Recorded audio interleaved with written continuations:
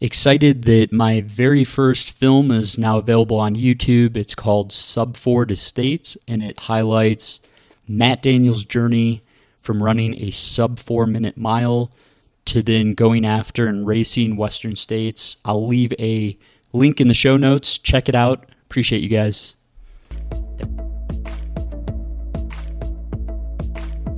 And that was a moment I can look back on now. And that was one of my favorite moments, getting a foot massage by Hayden at mile 62. This is a fan of yours, and I'm just calling in to express my admiration. It's Dean Karnazes, the ultra marathon man. Hello, listeners. This is Chris Mako, and we are live. And you're listening to Training for Ultra podcast. This is Anna Mae Flynn, and I'm here talking to Training for Ultra podcast. Yeah, that's like really, I just need to catch up with Rob. 100 miles is not that far. I thought it was a joke, actually. It is. I thought it was one of your jokes, yeah. It is a joke. Okay. So classic. Oh my God, because literally the thing would be like beep, beep, beep. Mother, beep. Mother, beep, beep. Mother, beep, beep, beep, beep. 1, 2, 1, 2, 3, 4, 5. Training for Ultra podcast. I'm Sally McRae, also known as Yellow Runner. Hey, this is Carl Meltzer, the Speed Goat, and I want to welcome everybody to the Training for Ultra podcast. Hi, everyone. This is Kyle Pietari. You are listening to the Training for Ultra podcast with Kyle and Rob. Welcome to the Kyle and Rob podcast. My name is Rob. I also go by Training for Ultra. Welcome to podcast episode 109. Really interesting episode. Really enjoy speaking with Kyle. Hopefully I get to share a few miles with him. I know he will be out helping me at Moab 240, which is turning into the 250 or the 401k charity run that I'm doing to raise awareness about histiocytosis. Shout out to Empower Retirement, who is matching up to $5,000. They're matching internal donations, and they're just really helping with the fundraising cause. So it's just much appreciated to have them on board to help, just raise awareness, but also raise some fundraising so that we can do additional research into histiocytosis. Thank you to Hammer Nutrition. I'll have an exciting announcement with them next month.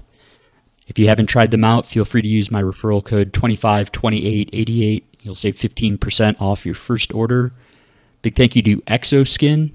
I'll be using a lifetime supply of toe socks at Moab 240, along with compression, calf sleeves, and base layers. And I'm going to try to stay warmer than I did during Tahoe 200. If you haven't listened to that episode, it's the previous one. I sort of give a background on how I had a massive gear failure and then a rainstorm/snowstorm. But that reminds me, I did change coats. So I am going with an Alteryx coat. I kind of hinted on Instagram, like, listen to this episode and you'll find out why. And the reason is because when I was out there during this just horrible storm, I saw quite a few people that were comfortable, that, were offering help to me, and they were wearing Alteryx coats, and you could just tell they were next level stormproof. They're not a sponsor of the show.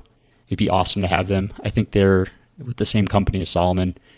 But yeah, I got to be honest, my North Face Venture 2 jacket, I don't know if I washed the waterproofing off it or what the hell happened, but talk about a massive, massive gear failure, going in thinking you have a waterproof coat and quickly finding that you don't. And it's 10 miles back or 10 miles forward and really being in the middle of nowhere.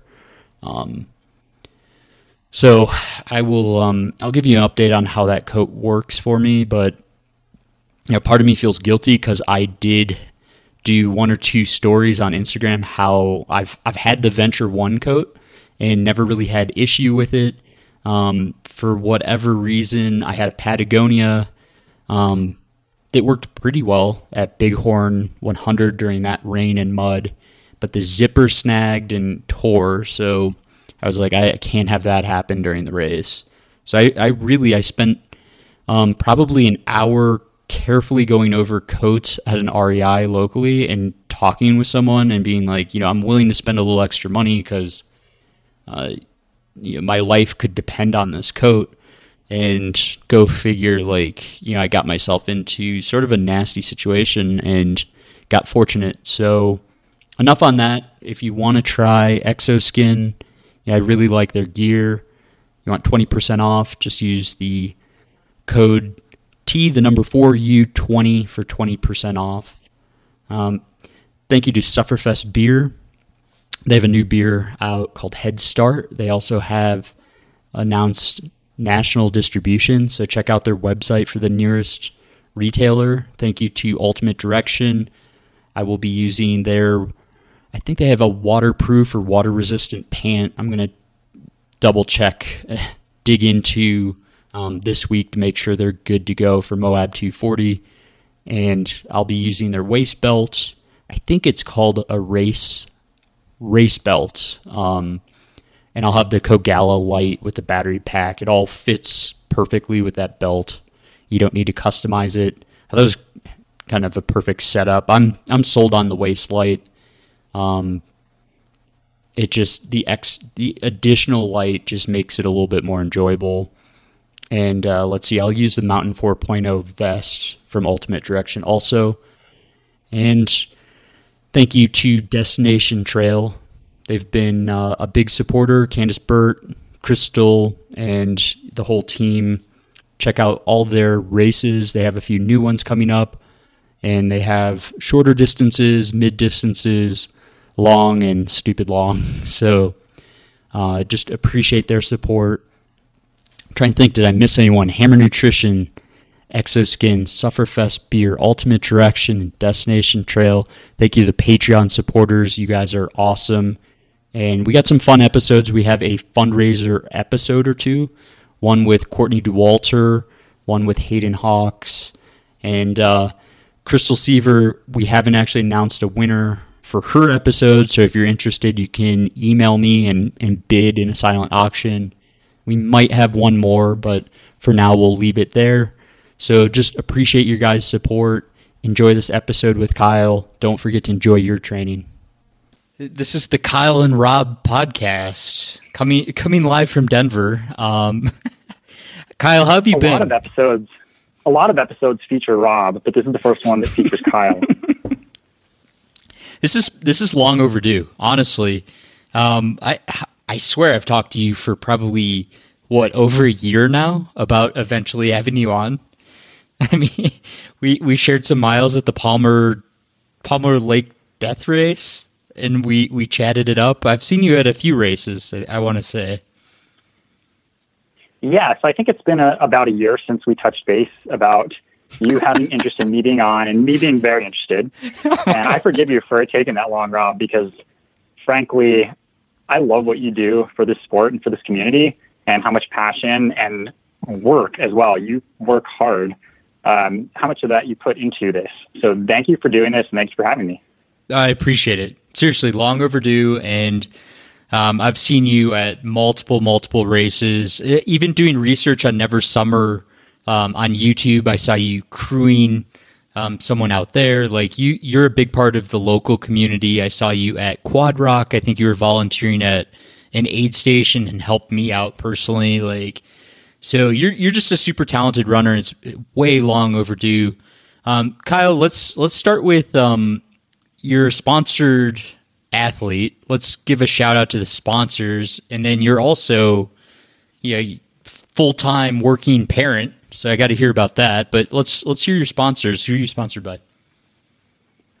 Yeah, so my primary sponsor is Altra, the shoe company, Altra Zero Drop Footwear. If you're listening to this, you probably know who Altra is.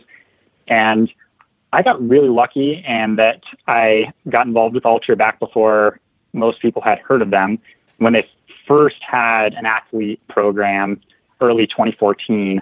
And I've been with them ever since. And it's a great relationship, great company, and of course, great products. And big shout out to them. I love the company. It's been a blast and a wild ride to be with them. And did you know Golden or something? How'd you even hear about them so early? Yeah, interesting story. So a friend of mine who worked at a running shoe company knew that I had a background of running barefoot a lot. And when Altra first had some models on the market, he told me you should try these Superiors. So I did, and I placed fourth at the Leadville 100. That was really my first semi or maybe full-on elite performance in an Ultra in 2013. And somebody tagged a photo of me on Twitter wearing the shoes and tagged Ultra in it. And then Jeremy Howlett, one of the 3 co-founders of Ultra, reached out to me, invited me to apply for their team. And the rest is history. And really, I haven't given Ultra some credit they deserve in that I don't think I'd be the competitive athlete that I am, honestly, if I didn't have some sort of professional feel obligation to train hard and compete hard. So really the notion of athletes being sponsored as a way to empower athletes and help them progress really did play out well for me because, again, I highly doubt I would have the results to my name or my involvement in the running community that I have if I hadn't gotten involved with them. Their stand-up, I mean, from what I can tell within the community, I've been fortunate to actually go on a group run during lunch with the whole like Ultra team that actually designs the shoes and markets and does everything for the company, and just a nice group of people, and they really, really care about trail and ultra running as opposed to some other companies that might ignore their athletes. So yeah, I can't speak more highly of them, and I'm still leaving my big shoe contract open for now. Kyle, who else are you sponsored by? Yeah, so I'm actually very selective about who I get involved with. And for most of my, you could call it competitive running career, it's been just Ultra. And now I have one other sponsor, which is Ultraspire. Cool. That makes hydration packs and lighting. And I'm a big fan of using waist lights if you're going to run in the dark. Whether it's Ultraspire or any other brand, I highly recommend everyone use a waist light when you're running in the dark. The way I do it is if it saves you from tripping and falling once, it's probably already worth the cost of the equipment. That's what I tell people. It's like, just buy it. Totally. It might save you a trip to the emergency room. Just one knee injury that takes you out for 3 months. It's worth the $200 or $300. Totally agree. Yeah, agreed. Yeah. Ultraspire is a cool company too, so shout out to them. Cool. I love hearing about new gear and what's working for you. And I also like peeking behind the curtain and hearing about like great companies that are really taking care of their athletes. So you're notorious for your run commutes. Where are you commuting to? What do you do professionally? Sure. So I'm a full-time lawyer. I'm a litigator at an international law firm, and I'm a third-year associate, meaning I'm in my third full calendar year since I started at my firm and started practicing law. Cool. And I work downtown in Denver, and my commute is, depending on which GPS watch I'm using, between 4.55 and 4.7 miles each way. That's not bad. I run it every day, no matter what. Cool. Very cool. What do you specialize in case anyone needs a lawyer right now? Sure. So I'm a registered patent attorney, and I have done plenty of non-patent cases, but that is, you could say, my specialization. Is that what litigation? Is that what Einstein did? He was actually patent like approver, right? Jeez.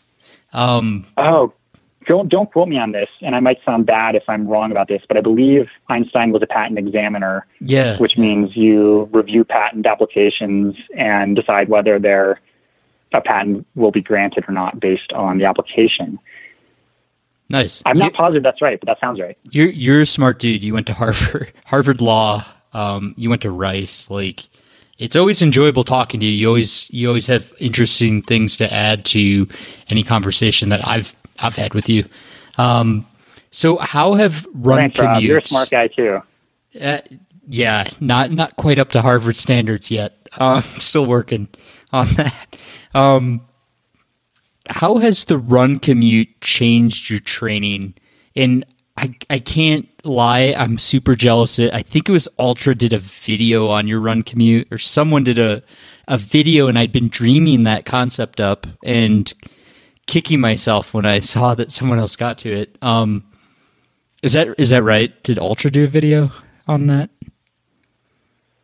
Yeah. So, someone did it, yeah. So 3 years in a row, 4 weeks before Western States, we're getting off topic here a little bit, but this is kind of funny. 3 years in a row is 4 weeks before Western States. I was filmed doing my run commute. First year by National Geographic for their television show Explorer. Second year for an Ultra film. And definitely anyone listening to this would be interested in seeing that if they haven't yet. The film is called Balance, made by Derek Lytle. It's 20 minutes, and it's about the Western States for the 2018 race. And then this year, Denver 9 News filmed me doing my run commute again 4 weeks before Western States. I'll bring my camera out next time if we get out for a run at some point. So how has the run commute changed your training, your base level fitness? Like, are you finding yourself late for work and hitting faster runs than you should? Like, kind of how is it commuting back and forth every day on foot? Yeah, so I guess the reason why people have been interested in seeing me do it is that I have a very hectic, demanding schedule with work and parenting at home. And frankly, I wouldn't be a competitive runner or even a serious runner at all if I wasn't a daily run commuter. So I am very committed to it. And I'm not sure if it's the right idea for everybody, but I highly recommend other people try it because it's very efficient. So for me, I do about half my miles in each calendar year just as my commutes, more or less. That's a rough estimate.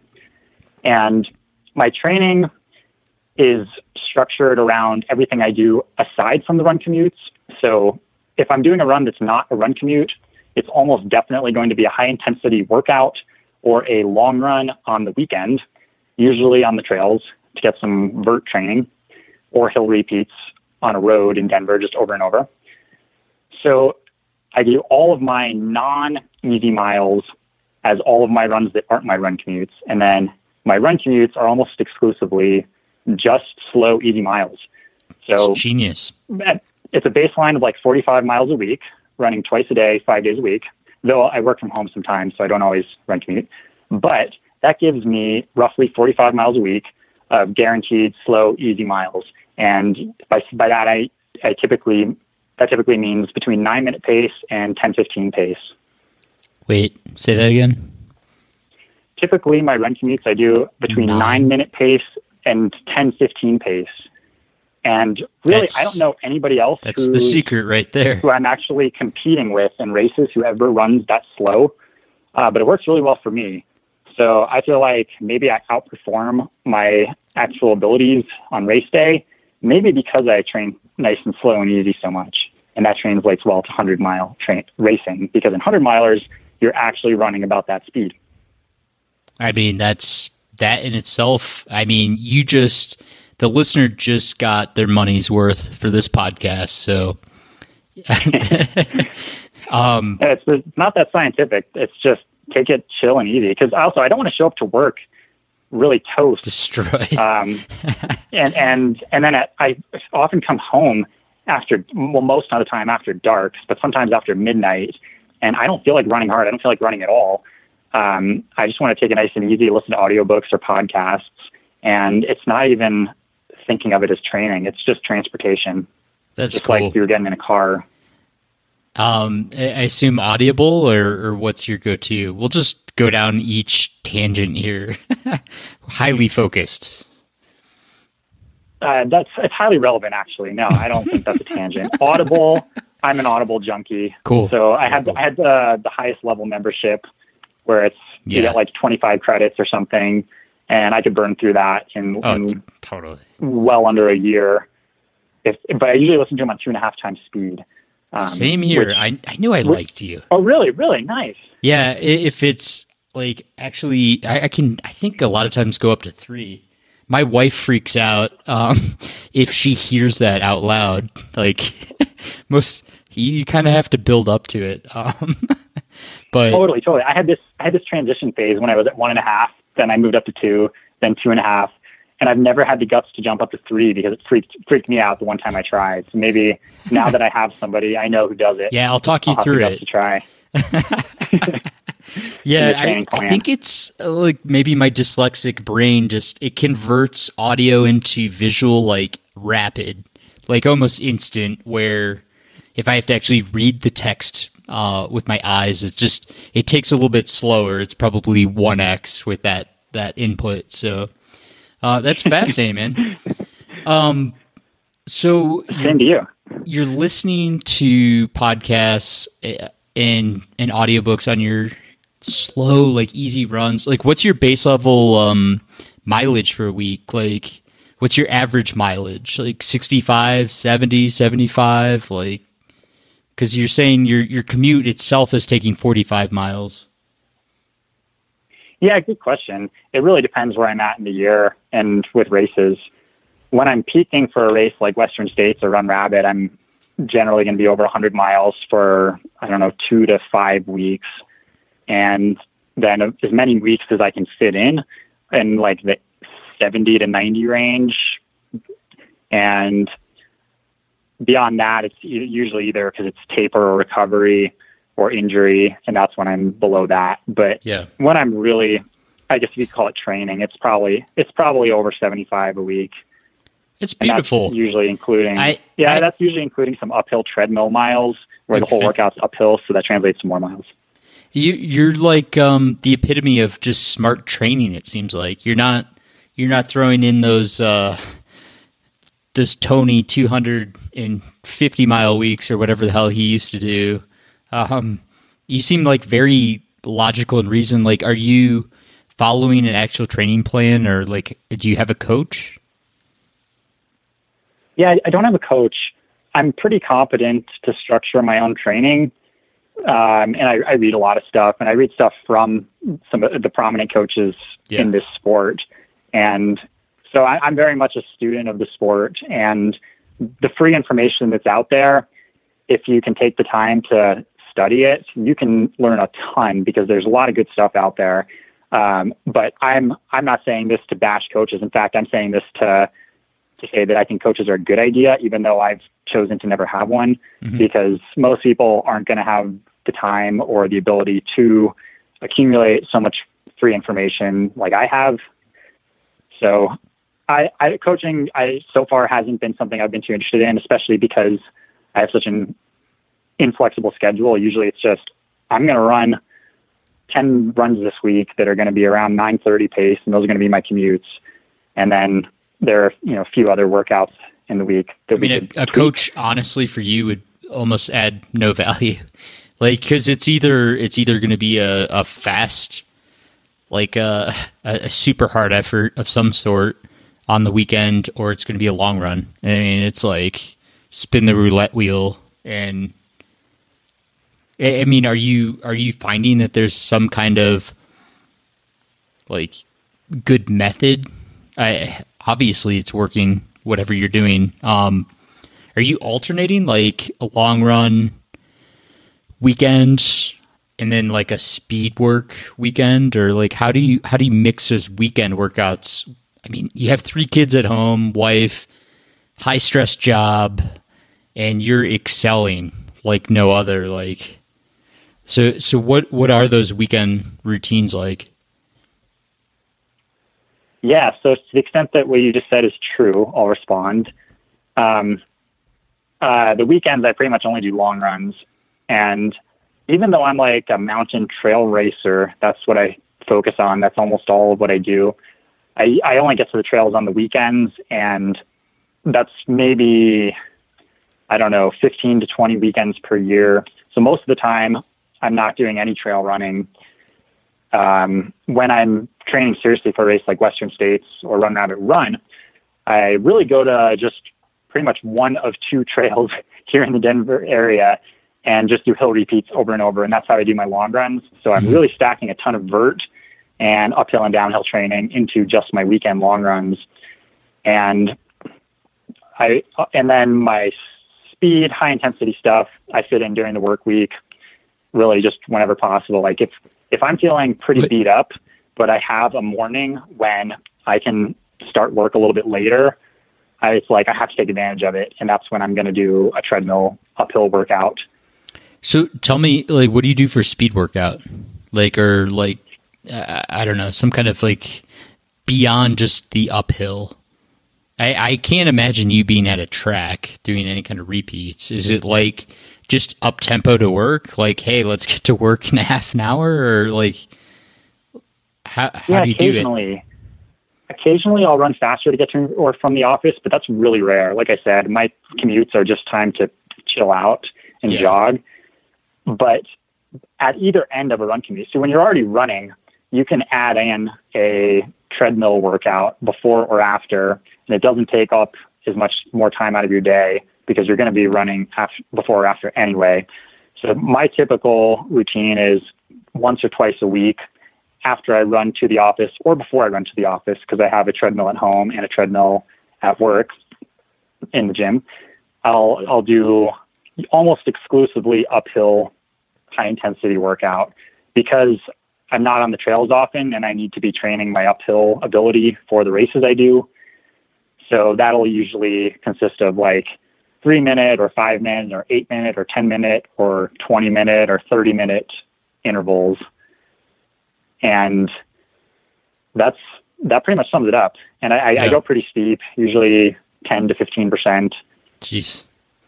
Hey, whenever you have a chance, come join me for Runner's Roost group run on Thursday nights.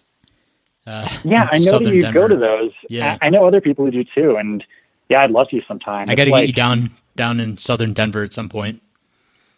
Yeah, no, I'd love to. It's really hard in the work week. Oh, I can't but imagine. I'm sure sometime it'll happen. So just going from your training here, I mean, because there's a video out there on YouTube of you just crushing this downhill and pushing a sub 4-minute mile. What is your fastest like actual mile time, like on a legit track? Because you're super fast. Yeah, so my downhill mile, for those who haven't seen the video, I hope you check it out. It's the only movie I've ever made, and I really enjoyed making it. It's on YouTube. Cool. But it was 3:46 officially. I think more like a 3:45. But my track mile PR is 4:41, which is pretty slow compared to the people I'm typically competing against at races. So I'm not one of the very elite speedsters in this sport. That's interesting. So you're just a downhill crusher. Yeah, I'm way, way, way better at downhill than I am at flat or uphill running. So like if there could be an ultra marathon that's entirely downhill, I would love to do that. Like what are those called? They do those goofy marathons here. They're popular. Oh yeah, the Rebel. They need a Rebel 100. That would be awesome. Yeah, maybe I'll try one of those marathons. You should. I doubt I could ever crack a 2:30 at a real marathon. And again, that's pretty slow compared to the people I'm racing in ultras. But I feel like maybe I could get an OTQ on one of those. I don't know if that would actually count. But then that would be funny because then I think that'd be really fun. I would be DFL absolutely at the trials. I'd be DFL by like 20 minutes. That would be, and I could run all out and still do that. That'd be incredible. Kyle qualified with a 2:05 and showed up and threw down like a 3-hour. Like, oh man, that's funny. But so let's talk Western States. I saw you out there. It was just a fun experience for me being out there. And you're almost famous for always managing to squeak out a top 10. And I think Eric Schranz did a really great interview of you previously, maybe a year ago, when you had rolled your ankle and still squeaked out like a top 10. But let's no one's talked to you about this year, and you've had one hell of a year. I have to hear more about Western States, and then you just blew away everyone at Run Rabbit Run. So let's dive into Western States this year. I mean, were you going in confident? Like, how were you feeling pre-race? And I got to hear more about this race. Yeah, well, I do love talking about Western States, so thanks, Rob. Floor's yours. So this year, I went in pretty confident, like more confident than I'd ever been in my own ability, because on paper, my training showed that I was fitter than I'd ever been. I was doing my gold standard workout is 4 laps up and down Mount Falcon on the Castle Trail. Yep. From the parking lot to the gate. So not the pavilion, but the gate. It's 5K each way, 5K uphill, 5K back down, with 1,600 feet of vert. And I do 4 laps on that, and that's my gold standard long run workout. And so that showed me I was fitter than I'd ever been, because it was easier than I'd ever been before. So I went into the race pretty confident, but there's a big but. It was obvious that this was by far the most competitive field ever. And so I was not super confident about top 10, but I knew I was prepared to fight hard for it. And well, as things turned out, that I was spot on with those general predictions, and I got 10th place, and it was by far the fastest field ever. And I mean, if you just look at the names of the people who didn't get 10th place, it's pretty ridiculous, pretty elite. Yeah, the top 25 of states this year is off the charts. Yeah, it's crazy. And 10 guys under 16 hours is unprecedented. It's never happened before. And then I don't know as much about the women's field because it's not my competition, but the women's field was equally bonkers and just exciting and with crazy close finishes, just like the men's field. So for example, the men's field, at the finish line, there were 4 of us, 7th through 10th place, who finished within 2 minutes of each other.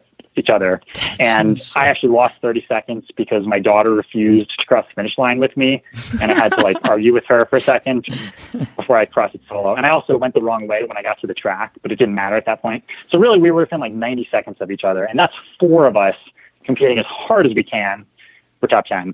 So I'm really glad that all 4 of us got top 10, because it would have been really sad if one of us just barely missed it. And there was a bit of a gap behind me to 11th. So that was a great outcome. Super exciting race. The women's field also had some extremely close finishes. And I really want to emphasize just how great I think this is for the sport as a spectator sport of the elite field. And amazing stories and all the way through the path, of course. But from the perspective of viewing the elite field, I think this was the most exciting and the most competitive ultra ever in North America. I couldn't agree more. I couldn't keep up with Jim, and I was following Matt Daniels, who's ended up taking 4th. He was in 3rd for a lot of the race. That's how fast these guys were. We couldn't drive to the aid stations quick enough. It was just off the charts fast. Matt's story is just amazing, and then Jim, of course, and Jared, of course, just amazing stories. Yeah, Tom Evans had a hell of a race. And Tom Evans, get this, from the river to the finish line on Strava, I believe that me and Pat Reagan and Jeff Browning, I think we all had some of the fastest splits ever on Strava. We also did from Forest Hill in. In fact, I believe when I uploaded, I got the Strava CR from Forest Hill to the finish line. Wow. Then Browning uploaded his, and he had a faster one. Then Pat Reagan uploaded his, and he got the crown. Anyway, but then from the river to the finish, it was similar. We were all up towards the top. But Tom Evans' pacer, so Tom Evans didn't have a Strava post, but his pacer did. And his pacer has the CR by 10 minutes. 10 minutes faster than anyone's ever run it. So his pacer must have been working hard. Tom Evans as well. Tom Everton's camera team was sweating so hard. Dang, that's crazy that his pacer holds the CR. That's crazy. Yeah. Well, I'm glad by 10 minutes. So how'd the race start for you? How do you run Western States? Because you are one of the most consistent guys, and the sick thought of doing the Tahoe 200 and then doing the Western States course after Tahoe 200 went through my mind, but unfortunately, there's only so much time available to do stuff. How do you run the beginning? Just tell me like the first 50K of states, because you have it down to a science, man. Rob, I'm glad you didn't try to go run the Western States course after Tahoe. The Tahoe states. Okay, so I'm glad you didn't do that. That sounds dangerous. It would be amazing. Someone's going to do it. It'll probably be me next year. All right. Well, as long as you're prepared. Okay. Well, so the start of the race, it's pretty crazy at Western States because I think that some people watching think that I'm starting out slow because I've been told that, but I'm not. I'm actually running pretty hard for the whole race. Like early in the race, I'm going sub-7 pace on the downhills. If you got some smooth, runnable, slightly downhill stuff, I'll go low 6s pace. And that is hammering it for a 100-miler. Yeah, but I'm still in like 20th place or something. So people go out really fast. What were you at the top of escarpment? Like, did you have a bunch of people in front of you? Rumor has it that Camille had beat like Matt Daniels and like half of like the upper echelon of the men's field up that. Yeah, I think Camille was well ahead of me. I think a lot of people were well ahead of me. And again, I didn't feel like I took it real easy, but I think I was probably like 20th, 25th or something. That's typically where I am. And so you make it up as you just continue to grind out. So you're a downhill runner. So these uphills, like you're, if anything, kind of average. Is that safe to say? And then you continue to push and make it up the climbs, and then you start gaining on people on the flats to downs. Is that right? Yeah, average might be generous for my uphill ability. I feel the same way. I apologize to all the people I'm racing with because it's probably annoying to run by me because it's always leapfrogging because they pass me in the uphill and then I pass them on downhill. That's how it's been for me my entire life as a runner. So apologies to anyone who's had to deal with that. I know it's annoying with me. Western States is a downhill course, and that's one of the reasons why I love it. And that's one of the reasons it's a net downhill course, not just like a good downhill runner's course. It's net downhill. And that's one of the reasons why I can do better there than I probably can at most other 100-milers. So how'd you handle the snow this year after rolling your ankle? And was it last year that you rolled your ankle and it ballooned up to like a grapefruit size? Or was that 2 years ago? I can't remember. Yeah, so that was 2 years ago, 2017. Okay. It was mile 6.9, and I know the exact location because the next 2 years, 2018, 2019, I had just a little bit of psychological stress getting towards that point. It's like, okay, here it comes. You're going to step across this stream without badly spraining your ankle.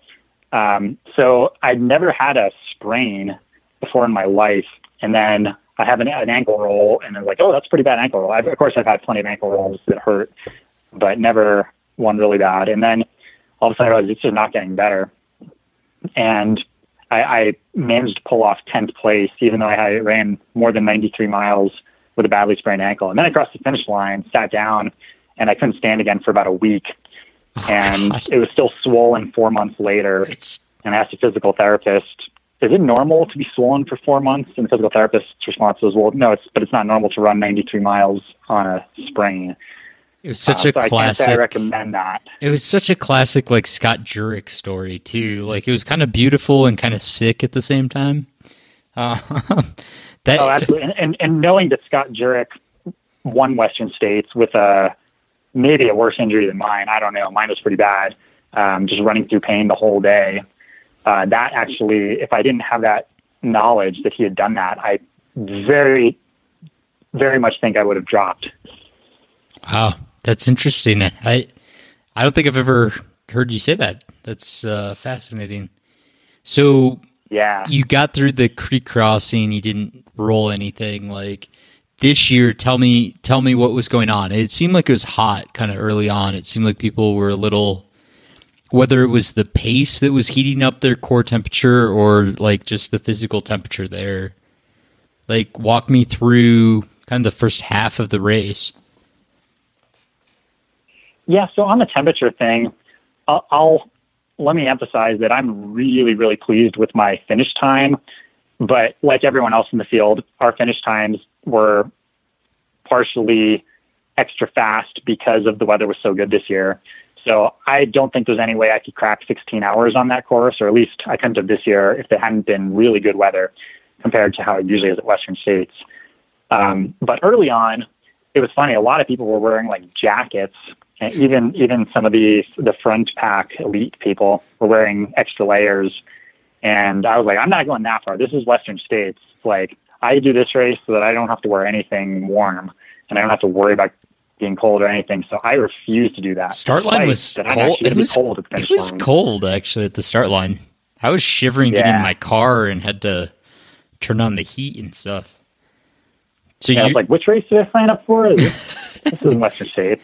Yeah, your heat training really came through for you here.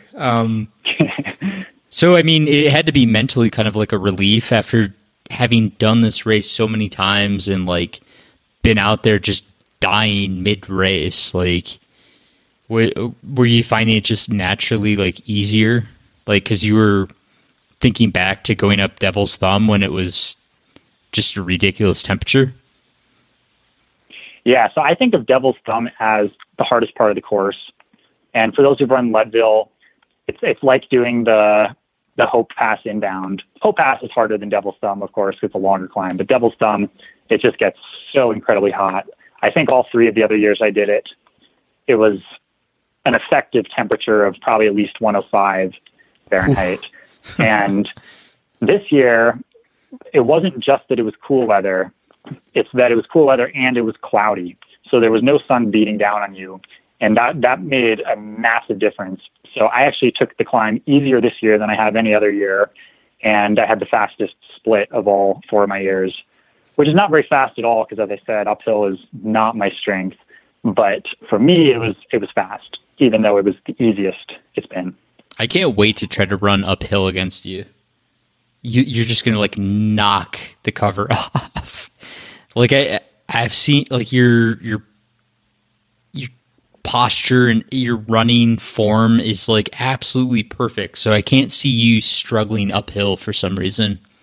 But yeah, we'll have to race. Thanks, Rob. We'll have to race up I have bluffs. been working on it. We're gonna race up bluffs. That sounds good. And you'll probably, as long as my time is not 2 times your whatever you finish it in, like that's always my goal. So getting to the river this year, I'm assuming you had to feel decent just because temperatures were reasonable. This is like the hottest part of the race. Tell me how you felt getting down to the river. Yeah. So I came into Forest Hill. Oh man, I think maybe all 4 years I did this race, I came into Forest Hill somewhere from like 11th to 14th place. And of course I'm competing for top 10. So I always have this fairly stressful position to be in where I know I can run well, but I'm going to have to not just run well. I'm going to have to pass people, and not only not get fast, but also pass people. So I came into Forest Hill with Chris Mocco and Courtney DeWalter, and Ian Sharman, I think, was in there at the same time as me as well. And such an average pack, just super average runners there. Sorry. Yeah, so I'm thinking in my mind, I have to pass people ahead of me, and I have to beat Mocco and Sharman, who are here with me. And then, of course, Browning and Reagan and a bunch of other people are behind them. It's just a ridiculous field. So I leave with Sharman, and I've been running with Sharman, Ian Sharman, for most of the day, leapfrogging and all. And I don't think I've ever shared so many miles in one race with anyone else. and it was awesome. So cool. Because Ian's like one of my role models in this sport for sure. So we left together, and this is the first time usually I'm running with Ian, and then he just gets faster and faster as the race goes on relative to me. So it was a really interesting experience to realize I was able to hold my own against him. This is mostly because he just didn't have his best day, and I actually had literally my best day. So I pulled ahead of him and started making up ground on Charlie Ware, and Jeff Browning caught up to me. And then suddenly it's the three of us running together down Cal Street, and we are just flying. We're dropping like 7 flat pace every time. It's smooth and runnable. All of us are at least appearances wise looking really strong and energized and all. And then I pull ahead. I kind of make a move because I want to be first to the river because I know there are rafts this year because there's been so much snow. Yep. So the water's high, so we have to cross in rafts instead of on the rope. So I'm thinking, well, I'll get at least a couple second advantage if I can get in a raft before them. So I'm not sure I want to say this publicly, but I'm going to say it because it's worthwhile, and this is just the reality of ultra running. This is exclusive. So I'm ahead of Browning. He and I are leapfrogging, pushing it. And then I gap him. Then I have to do a bathroom stop. And then I use all my wipes. And then I have to do another bathroom stop. And I'm about 6 inches off the trail, and Jeff runs by me. I go, "Hey, Jeff. Hey, Kyle." And so I just... Did you guys lock eyes too? I just start running, and I tell myself, well, I'm going to do what I always do. I'm going to rinse myself off in the river and soak in the water because that's what everyone does. And so I catch up to Jeff, and I gap him again. And then I get into the aid station. I go down towards the water, and Jeff comes in, and I say, no, I'm getting on the raft before Jeff. That's my plan. That's why I ran so hard down Cal Street. So I get on the raft in front of him. I get to the other side, and I basically skipped my bath, which was regrettable at the finish line for sure. I'm really glad I got the raft out of there before you guys came through. Oh man. Yeah. They were trying to track down why there's rampant a pink eye breakout. Okay, that's too far. How was the climb? Climb after the raft? Were you guys duking it out? Like, did Jeff start gaining on you? And you have a pacer too here. Yeah. So get this. I keep saying that I'm slow on the uphills, but this is the one uphill that I shine on is after the river, the Green Gate climb. So all 4 years I've done this race, I pretty much ran every single step of it. And almost all the people who beat me are walking part of it. In fact, I might be the only person literally the only person in the entire field who runs all of it. And it's kind of just a confidence thing in that it's like to tell myself that I'm still strong with only 20 miles to go. So I actually gapped Jeff getting up the climb to Green Gate, and I'm running super well. And I move into 9th place past Eric Senseman sitting on the ground. He was super dehydrated right after Green Gate. And I'm in 9th place. I'm running really fast. And then Jeff Browning runs by me like I'm not even moving, like I'm standing still. So Jeff was making a move, and it was a very impressive move. My pacer didn't even try and give me an optimistic spin on it. He just was like, Browning is a beast. And I was like, well, if he's going to run that fast, then he's going to beat me by a lot. But I don't think there's anybody in the world who can run that fast all these last 15 miles. So we're duking it out, and I got to give so much credit to Jeff Browning because I gave it 99.9%. I wanted it. I wanted to beat him. He gave it 100%, and he never let me pass him once. So he every time he'd look back and see me, he would hammer it and gap me again. And then because I'm running super well, like I'm having the best race of my life, I slowly catch back up to him, and then he sees me again and gaps me, and he never let me catch him. And I ended up finishing, less than a minute behind him. So major kudos. Let's back up for that. Did your pace? Okay, you guys are just absolute superhumans. I mean, were your pacers able to keep up with this battle? I mean, like, I'm just trying to walk. And these are probably some really great pacers too, but you guys are top athletes. Like, walk me through what's going on there too. Yeah. So apologies, Charles Hornbaker, but I did drop you. And Jeff Browning did drop Chrissy Mail. And that's not your average pacer group either. You guys were going all out.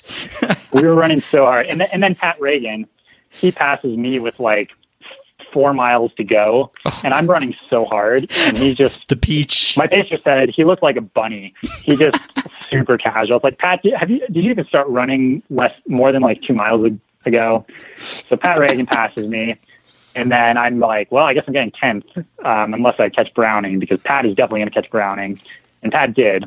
And Pat had dropped his pacer by this point as well. So the three of us, who all raced super hard at the end and finished 8th, 9th, and 10th, all did drop our pacers. I had heard a rumor about that, how it had been like just all out for the last probably 5 or 10. That's awesome. And so I was at the finish line. I heard your name announced. I think 10th place, right? And correct. Yeah. I had a good smile to my face at that moment, because I was like, he did it again, like every time. So that has to be huge relief for you, right? Like, knowing every run you do now is going towards the Western States piggy bank, essentially. Yeah. So 4 times top 10, and the races were all different, and the circumstances were all different, and all 4 times, I believe I was in either 10th or 11th place at the river. So I don't think I've ever been in a different place at the river, and that means all 4 times, just like this year, I had to race it pretty much all out from the river to the finish, and all 4 times I raced it literally all out from No Hands Bridge at mile 96.5 to the finish. So it's like, I would just love to have a Western States when I have a big gap in front and behind me for the last like 20 miles, and then especially the last few miles. But that has not happened so far. I mean, sub 16, that wins Western States a lot of years. So you should feel pretty amazed at that one. I can't even imagine sub 24 on a flat, ideal inside course. So the gain on some of those climbs is just ridiculous. Like, it gets classified as a downhill, like a net downhill race, but there's some serious climbing at Western States, and to go sub 16 is just like unhuman. It's crazy. Like, I mean, would you have changed anything about that race? Yeah, so there's really nothing like it, and that's why I'm going to keep doing Western States. I mean, that's 4, and if the top 10 come back to next year, then next year very well might be the year when I finally lose it, because it just keeps getting more and more competitive, and I'm barely eking it out. But that race just is unlike any other in that it's so competitive, and like I said, it's literally racing all the way until the end. It feels like it's like a half marathon or something, and just over and over and over. Yeah, 4 years in a row, and I know I'm going to get to No Hands Bridge. I'm going to have to race as hard as I possibly can. Yeah, and then cracking 16 hours. So I think there are 29 people who've run faster than me on that course. A bunch of them have done it multiple times, but I did get the lucky year. This is one of the fastest years ever in terms of conditions for the course. But I really think this was historic, and it's kind of ushering in a new era of competitiveness in that you can have 10 people run faster than what used to be a winning time. Yeah. And it would just be weird if someone like me won that race. Like, I don't want to win that race, and I'm never going to. It would just be weird. It would just be lame, as in like everyone had a horrible day. So top 10 is always my goal, and as long as I go back, that'll be my goal. But my years are numbered, I think, if it continues the trajectory. Take that Cougar trophy anytime you can get it. Who cares? No, it belongs to someone like Jim or Rob or Jared. Okay, so you did this other, it's not really very competitive. I mean, it has the biggest prize purse in ultra running, basically. I haven't actually compared that number, but Run Rabbit Run is kind of the notoriously difficult Colorado-based race that has, is it the largest prize purse? I'm trying to remember. My understanding is it's the largest prize purse in trail ultra running. Okay. It always attracts top talent. Why Run Rabbit Run? I know you were there last year, and I got to hear about this race. I've heard almost zero mentions of this, and this is a big deal. Like, you took a top 10 at the most competitive Western states probably in history, and then you followed it up with an enormous effort at Run Rabbit Run. Let's hear more about this race that you just won. Yeah, so Run Rabbit is a great event, and I do it because it's a great event. I also love that I live in Colorado, so it's local for me, and I can go up just for a long weekend. Don't have to fly. It's a family-friendly event, so the kids can come, and it's a fun course. It's really hard though. But then beyond that, really, the main reason I do it is that it's competitive. So like I was saying, Western States is just like no other, because you're racing the whole time. Or Run Rabbit is the closest thing to that I can do, at least in North America. And really, Run Rabbit did not disappoint. Even though I won it, it was still pretty close. It was super close at the end. It seemed like, yeah, that Jim guy that Jim Rebenek seems to know what he's doing there on that course. Yes. So about Jim, he and I got in a long training run 3 weeks before the race. So a peak training run, and I was like, oh wow, Jim is really fit. And he always is. Man, this is going to be a good race, because I knew I was really fit too. But Jim's won that race before, and his training on paper was very impressive. So at the start line, I pretty much was thinking it was me and Jim for who were going to compete for the win, and I was right about that. And we finished 6 minutes apart. And I'm so excited. 6 minutes after 106 miles with what is it? Right. Like 20,000. I forget the amount of gain, but it's sizable. Yeah, it's like 21, 23 or something like that. It's so crazy to be so close after that long of a distance. Just to put that in perspective, so a 19-hour race is just, now if you reduce everything by a power of whatever 60, then it's equivalent of a 5K where you're finishing 19 minutes in a 5K, and then instead of 6 minutes, that's 6 seconds. So it's like being 6 seconds apart from somebody in a 5K. That's a really, and you're a legal guy. You're not a math guy. That's a perfect way of actually analyzing it. 6 seconds really close. In a 5K. Yeah. Were you guys running together for a lot of the race, or how were you guys going back and forth? Were you in the lead and then lost it? How did the first half of the race go into Olympic? I think it's Olympic or Olympus. Olympian Hall. Olympian. Yeah. Yeah, so I was running with Mark Hammond a lot early. Wow. And Mark is just a way tougher runner than I could ever be, in that he did this 2 weeks after UTMB. And he was sick. He was sick at UTMB, and then he was sick at Run Rabbit. And he ended up dropping because he was sick. But last year, Mark ran Run Rabbit 2 weeks after UTMB and beat me. So again, he is just one of the toughest runners in this sport. I don't think there's many other people in the world who could do that. You took fourth too, so it's not like that was an average performance. Yeah. Last year fourth, Mark was second. So this year I was running with Mark a lot early, and I knew that I was stronger this year. So I was expecting I would get a quite a bit faster time. And I was towards the front most of the first half.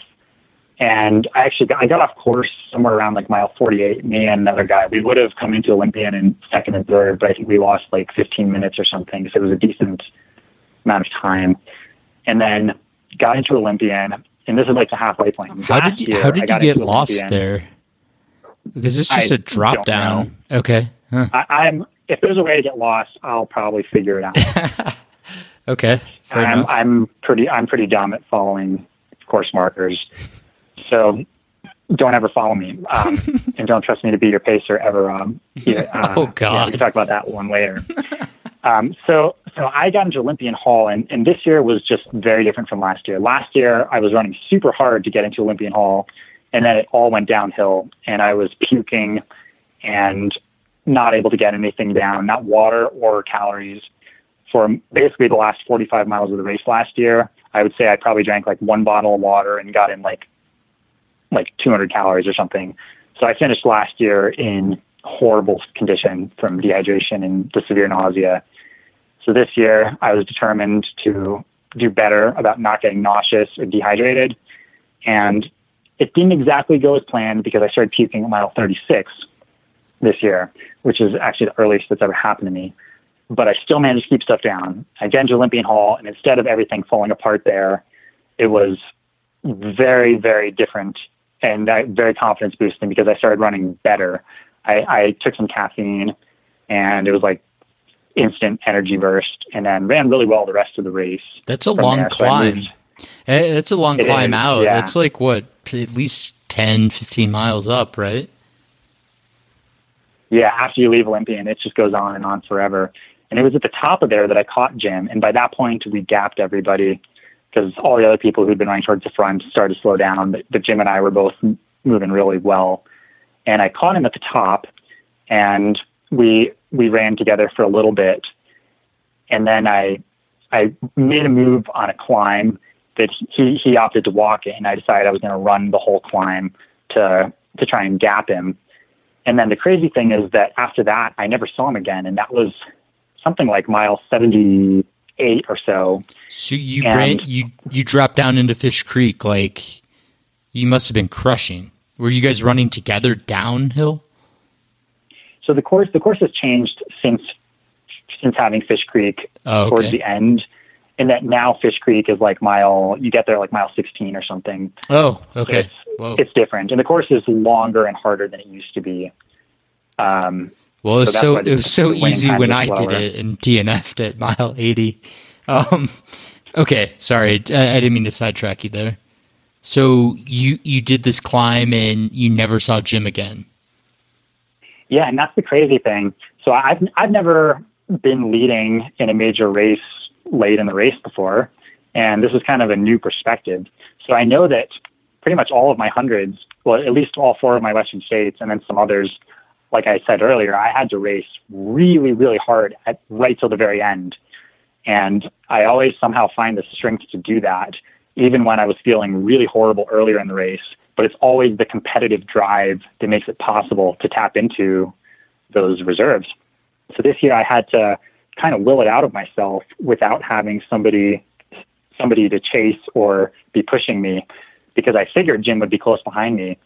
But I didn't even know until the finish line that he was 2 minutes behind me at the Long Lake aid station, which I think is something like mile 82-ish. I was just going to say that's where it dropped. Yep. Before the big descent down, if the course is somewhat close at the end. Yeah, it's probably the same at the end. So is that really steep descent? Right. So for those who don't know, Rob, we need to explain what this is about. So after you get to the last aid station, you essentially run downhill for 6 miles, and this is dirt road, so it is the fastest terrain you could possibly conceive of. And I think that makes Run Rabbit have the most destructive stretch of course of any 100-miler probably in the world, because if you're feeling good, you can run. If you're like fresh and all. Like I could easily go run that whole thing at like 5:30 pace on a training run, and it wouldn't be that hard. But when you have 100 miles on your legs, it will absolutely destroy you. And the course is still 106 miles or whatever. Something like that. Yeah, so he's not even lying. Like he probably had 101 miles on his legs. Like if you see that famous YouTube video, I forget, it's about 100 miles. The guy's like running backwards during this section because going up it is torturous, but honestly, after 101 miles, going down it is just as torturous.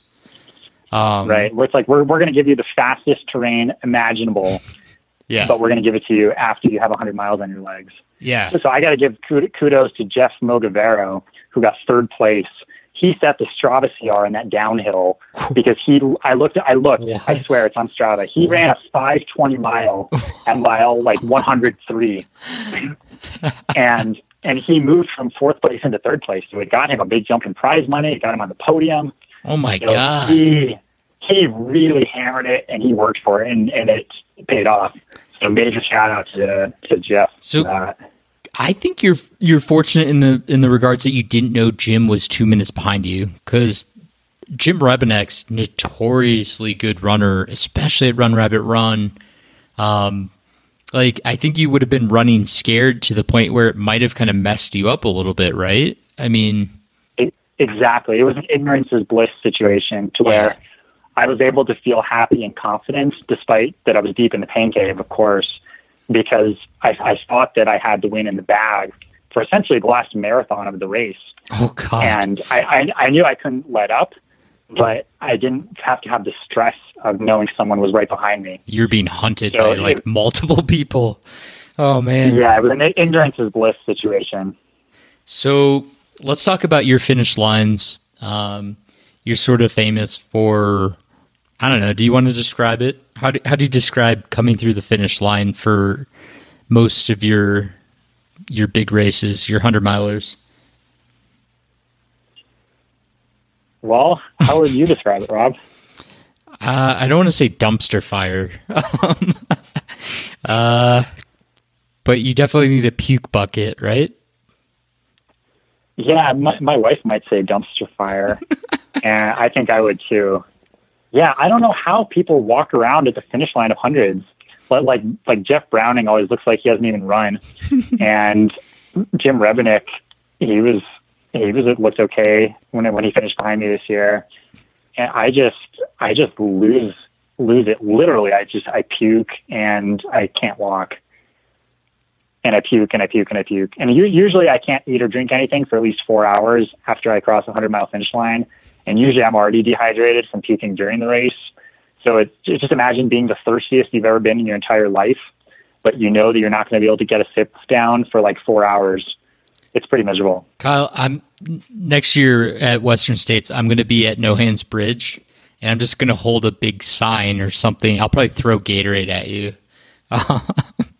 Like, Kyle, get some hydration in you right now. You got 4 miles to go. Like, so you get no. And I always tell myself you got to drink before you get to the finish line, so some of it can absorb into the bloodstream before you start puking.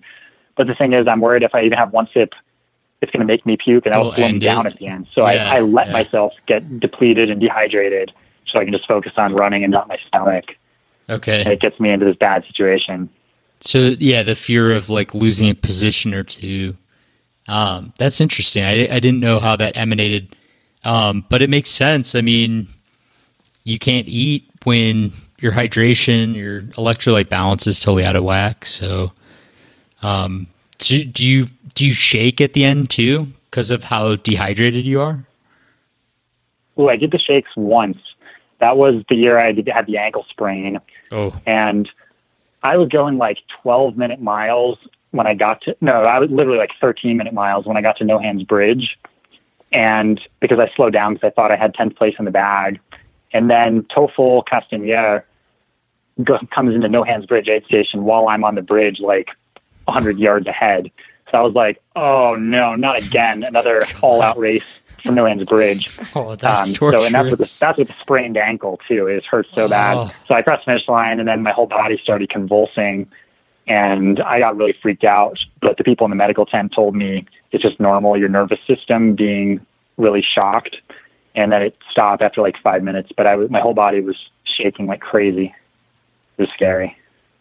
I mean, how did the finish line at Run Rabbit Run feel? Like, were you just so tapped out, like you were just happy to be done? I mean, that had to be a rewarding feeling. You had to have thought about that fourth place finish last year and how you've like really come a long ways. Yeah. So I ran a lot better this year, and I was able to run slower on that final downhill, those final 5-ish miles, because I was in the lead anyway. And whereas last year I did catch somebody and moved up a place on that downhill. So I had to run it really hard. So this year I took it easy, and it still just absolutely destroyed my legs, and my quads were like, could barely hold me up. I was like ready to just my knees buckle and fall to the ground with every step, the last half mile of the race. So I crossed the finish line, of course, felt horrible physically, but yeah, it was really, really satisfying to get a big win. Yeah. Congrats. Like, it's huge. A top 10 at States followed by a Run Rabbit Run win puts you in a whole different level of ultra running. So yeah, just big congrats. And, so yeah, I just want to add that just like Western States, really, I don't think that I should win a race with a big prize purse like that. I really want to see more of the guys who are faster than me showing up, and maybe we'll see that in future years. But there's certainly been a preference for UTMB over Run Rabbit Run that time of year. It's surprising. Yeah. I mean, it's, hey, whoever listens to this, just look how much money I just won with a race that was not as good as what my top 10 finish at Western States was. That was a better performance of the two for sure. I think don't be shocked if you have 3 guys show up next year. If you're doing this professionally, it has to be on your schedule. I wouldn't be. I would be shocked. We see some better competition. Yeah, I mean, why would you pick Leadville over Run Rabbit Run, right? I mean, Leadville has some notoriety, but at the same time, does Leadville even offer a prize purse? I don't even know. I don't think it does. So I've gotten second at Leadville twice and fourth once there, and I love Leadville. I love it, but I can't see doing it instead of Run Rabbit Run while I'm competitive for one of the top spots. And Run Rabbit Run has put me up with a free condo for 3 nights, and they give me a free race entry. They really treat the elite runners very well, and I would love to see there be better competition there in future years. That's cool. That's good to hear. And it's great to hear. So let's finish this conversation with kind of like, unfortunately, what happened following Run Rabbit Run? Like, it sounds like you were in a bit of a car wreck. Is that correct? Yeah. So moving on from the happy stuff to the not happy stuff. Yeah, I was in a car accident 1 week after the race, and I don't really want to go into the details, but my wife and I and our kids, we were hit from behind by a very large truck. And now my running's a bit uncertain, and it's quite a contrast to go from winning a major race and getting the biggest cash prize in the entire sport, in the entire world, to being uncertain about my running. And it's an interesting thing to have to think about and have to work through. And I'm hoping I can learn from the experience, however things turn out. I mean, when you first told me, my jaw dropped, and I was just super thankful that none of your family got hurt and that you guys were all okay, because anytime a semi-truck hits you, were you basically totally stopped and this truck just ran right into you guys? Like, it just seemed like a horrific situation, and I was just really thankful that you guys managed to get out with your lives, as a base level. And no, thanks for adding the that perspective, because I'm just in running conversation mode, and this is a running podcast, so I'm just focusing on the running aspects. But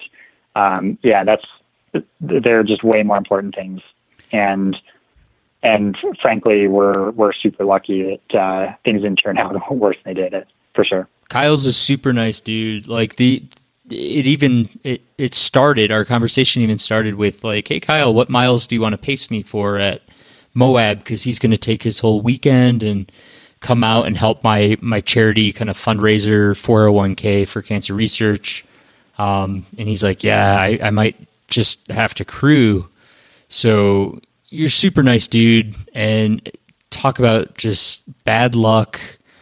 Are you able to run at all yet? Or are you still kind of in like wait and see mode on your current condition? Yeah, don't really want to go into details. Okay, but I'm hopeful that I can compete again fairly soon. Cool. But regardless, to have to have moments of uncertainty when just not sure about that. The point that I really want to stress is not really telling my story about what just happened, but it's more to emphasize that you gotta just take advantage of what you have when you can. And I've been telling myself that in this sport for basically 7 years, since I found I was able to run 100 miles for the first time. It's like, wow, I did that, and it was amazing and life-changing, and I don't know how long my body will be able to do that, because most people's bodies can't do that in their current states.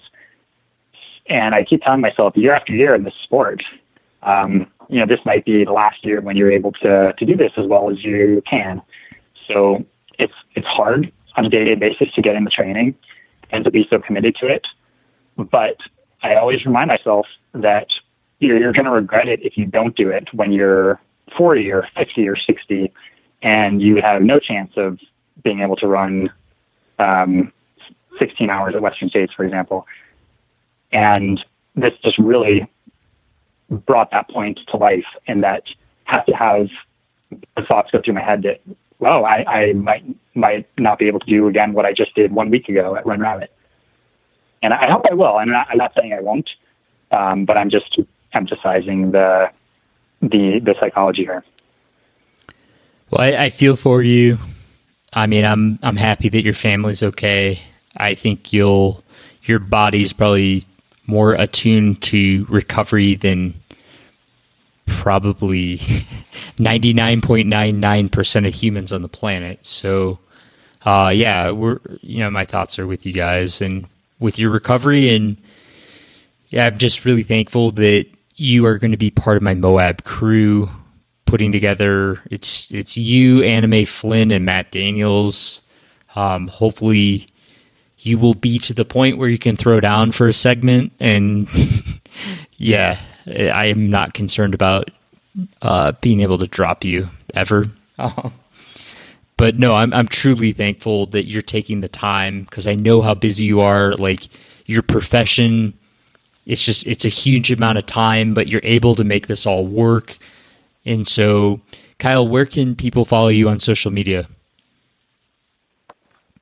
Yeah, well, first, I'm super excited to see you finish the Moab 240, or maybe a little bit longer. 250. Foreshadowing there. Yeah. Yeah, and I'm so excited that you're doing it for this fundraising campaign that you're putting a lot of effort into, put drawing a lot of attention to. Really admire that, Rob. Thank you. I don't want to be too long-winded here, but yeah, it's going to be awesome. And Moab 240 is a bucket list race for me, and to get to go see it before I think about doing it myself is really exciting. So then, if people want to follow me, just Google. You'll find whatever you're looking for. So, what's the longest run you've ever done? That would probably be Run Rabbit this year. The whatever it is, 105-ish miles plus getting lost. Yeah. So I don't know exactly. Something like 106. I was going to end it, but I got to hear, like, what are your thoughts on not only doubling that distance, but then throwing in, like, 40 more miles or 50K? Yeah, thinking about it is like what thinking about 100-milers used to be for me. Now, 100-miler is just, I probably view it the way a lot of people view a marathon. It's just like, just a good, hard, long run in one day.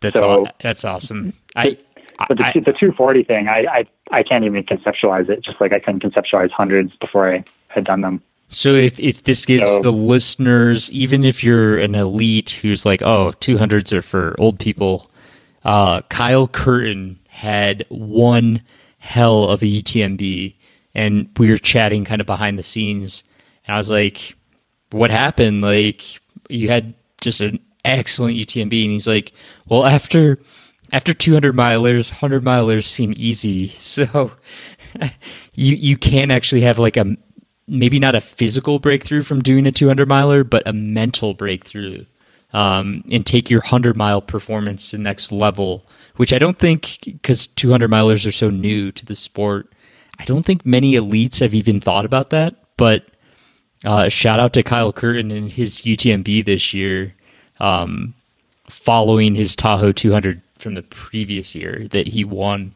So Kyle, I'll see you out in Moab. Heal up, and let's stay in touch. I'll get you down here into southern Denver for a group run at some point. Thanks for taking all your time.